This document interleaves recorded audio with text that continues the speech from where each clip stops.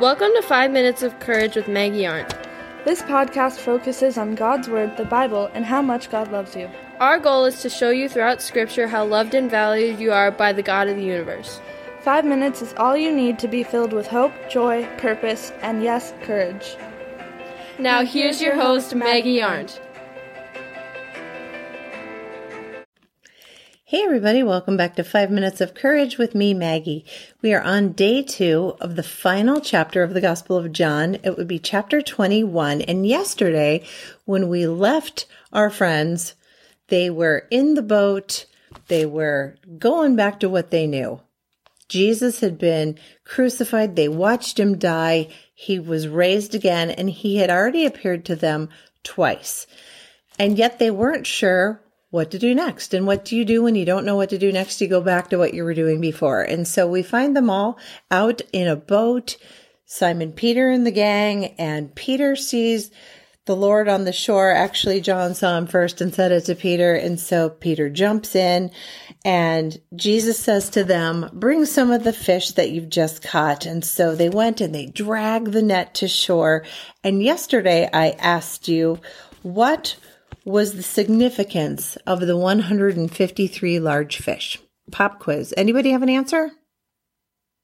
Nothing. There is no significance to the 153 fish. I was just kind of messing with you. But it also goes to show that not everything has some kind of crazy hidden meaning behind it, which is why it's really important to correctly exegete, which means to take apart what scripture passage actually means. A lot of people try to infer what they think it means or what they want it to mean, which is even more dangerous. So just a little fun way to say 153, not a special magical biblical number. So anyway, they bring these fish in and Jesus says, now come have breakfast.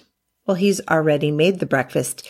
He didn't need the fish, but he's making a point, which is what I want to get to today. So I'm picking up at verse 13. Then Jesus served them the bread and the fish. This was the third time that Jesus had appeared to them since he had been raised from the dead. Remember, the first time was in the upper room, same day that Mary Magdalene discovered the tomb was empty.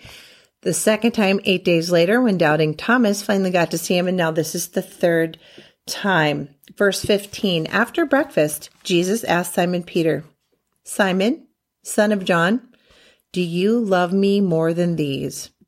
Yes, Lord, Peter replied, you know I love you. Now, Peter, he is a known hothead. And remember way back in the upper room when he's like, Lord, I will never deny you. I love you more than all these fools here.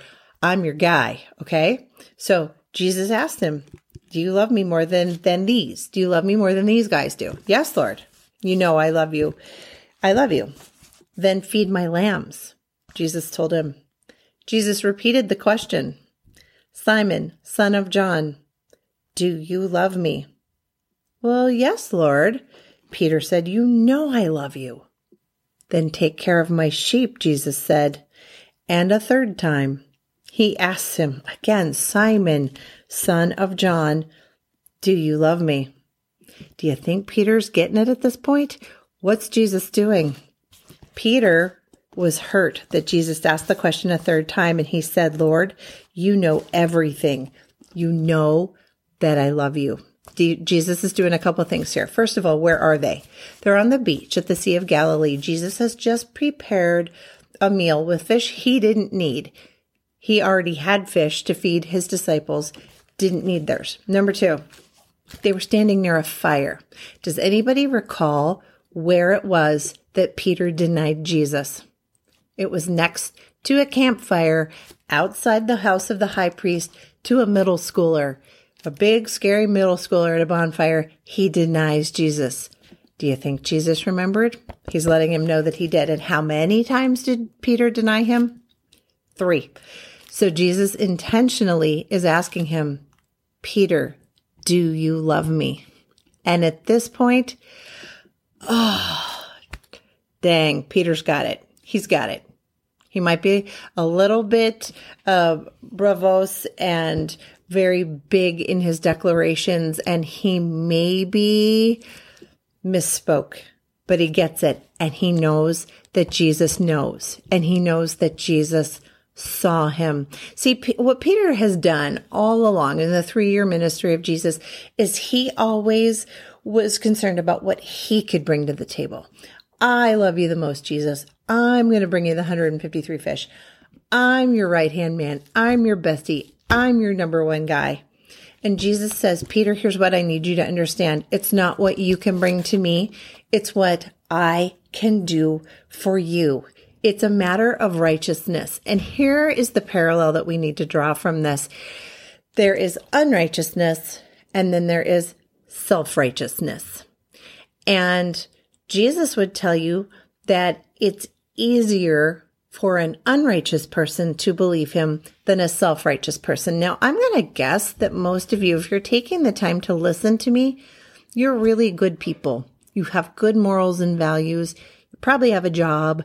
You probably pay your taxes. You're a good person. And what I want you to hear very clearly is that it's much more difficult for a self-righteous person to realize how much they need God. God doesn't need you to bring anything to the table. What he needs you to know is that he's already done the work for you, that it is the grace that he gives you that you need. It is harder for a self-righteous person to rely on the grace to understand how much they need Jesus than the unrighteous person. It's not your sin that's going to keep you away from Jesus.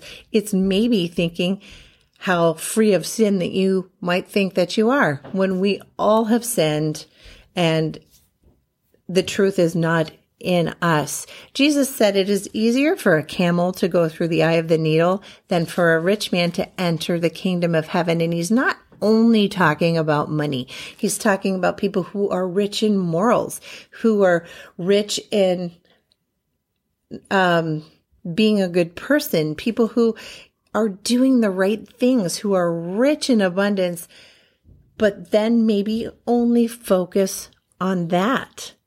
It's what have I done? What are my good deeds?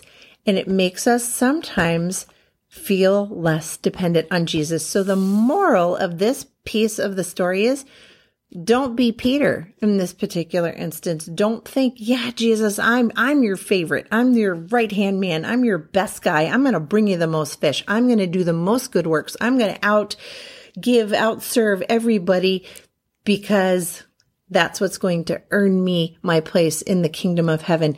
It's not. Jesus wants you to remember the price has been paid. The gift is yours. Come to him with open hands and open hearts and receive that free gift. Make sure you come back tomorrow as we conclude the last couple of verses in the last chapter of the Gospel of John. Be well. Thanks so much for listening today. Please subscribe to this podcast. I'd hate for you to miss out on even 1 minute of courage. Then share it with all your friends. If you'd like more information or would like to contact me directly, go to 5minutesofcourage.com. That's the number 5, and you can connect with me there.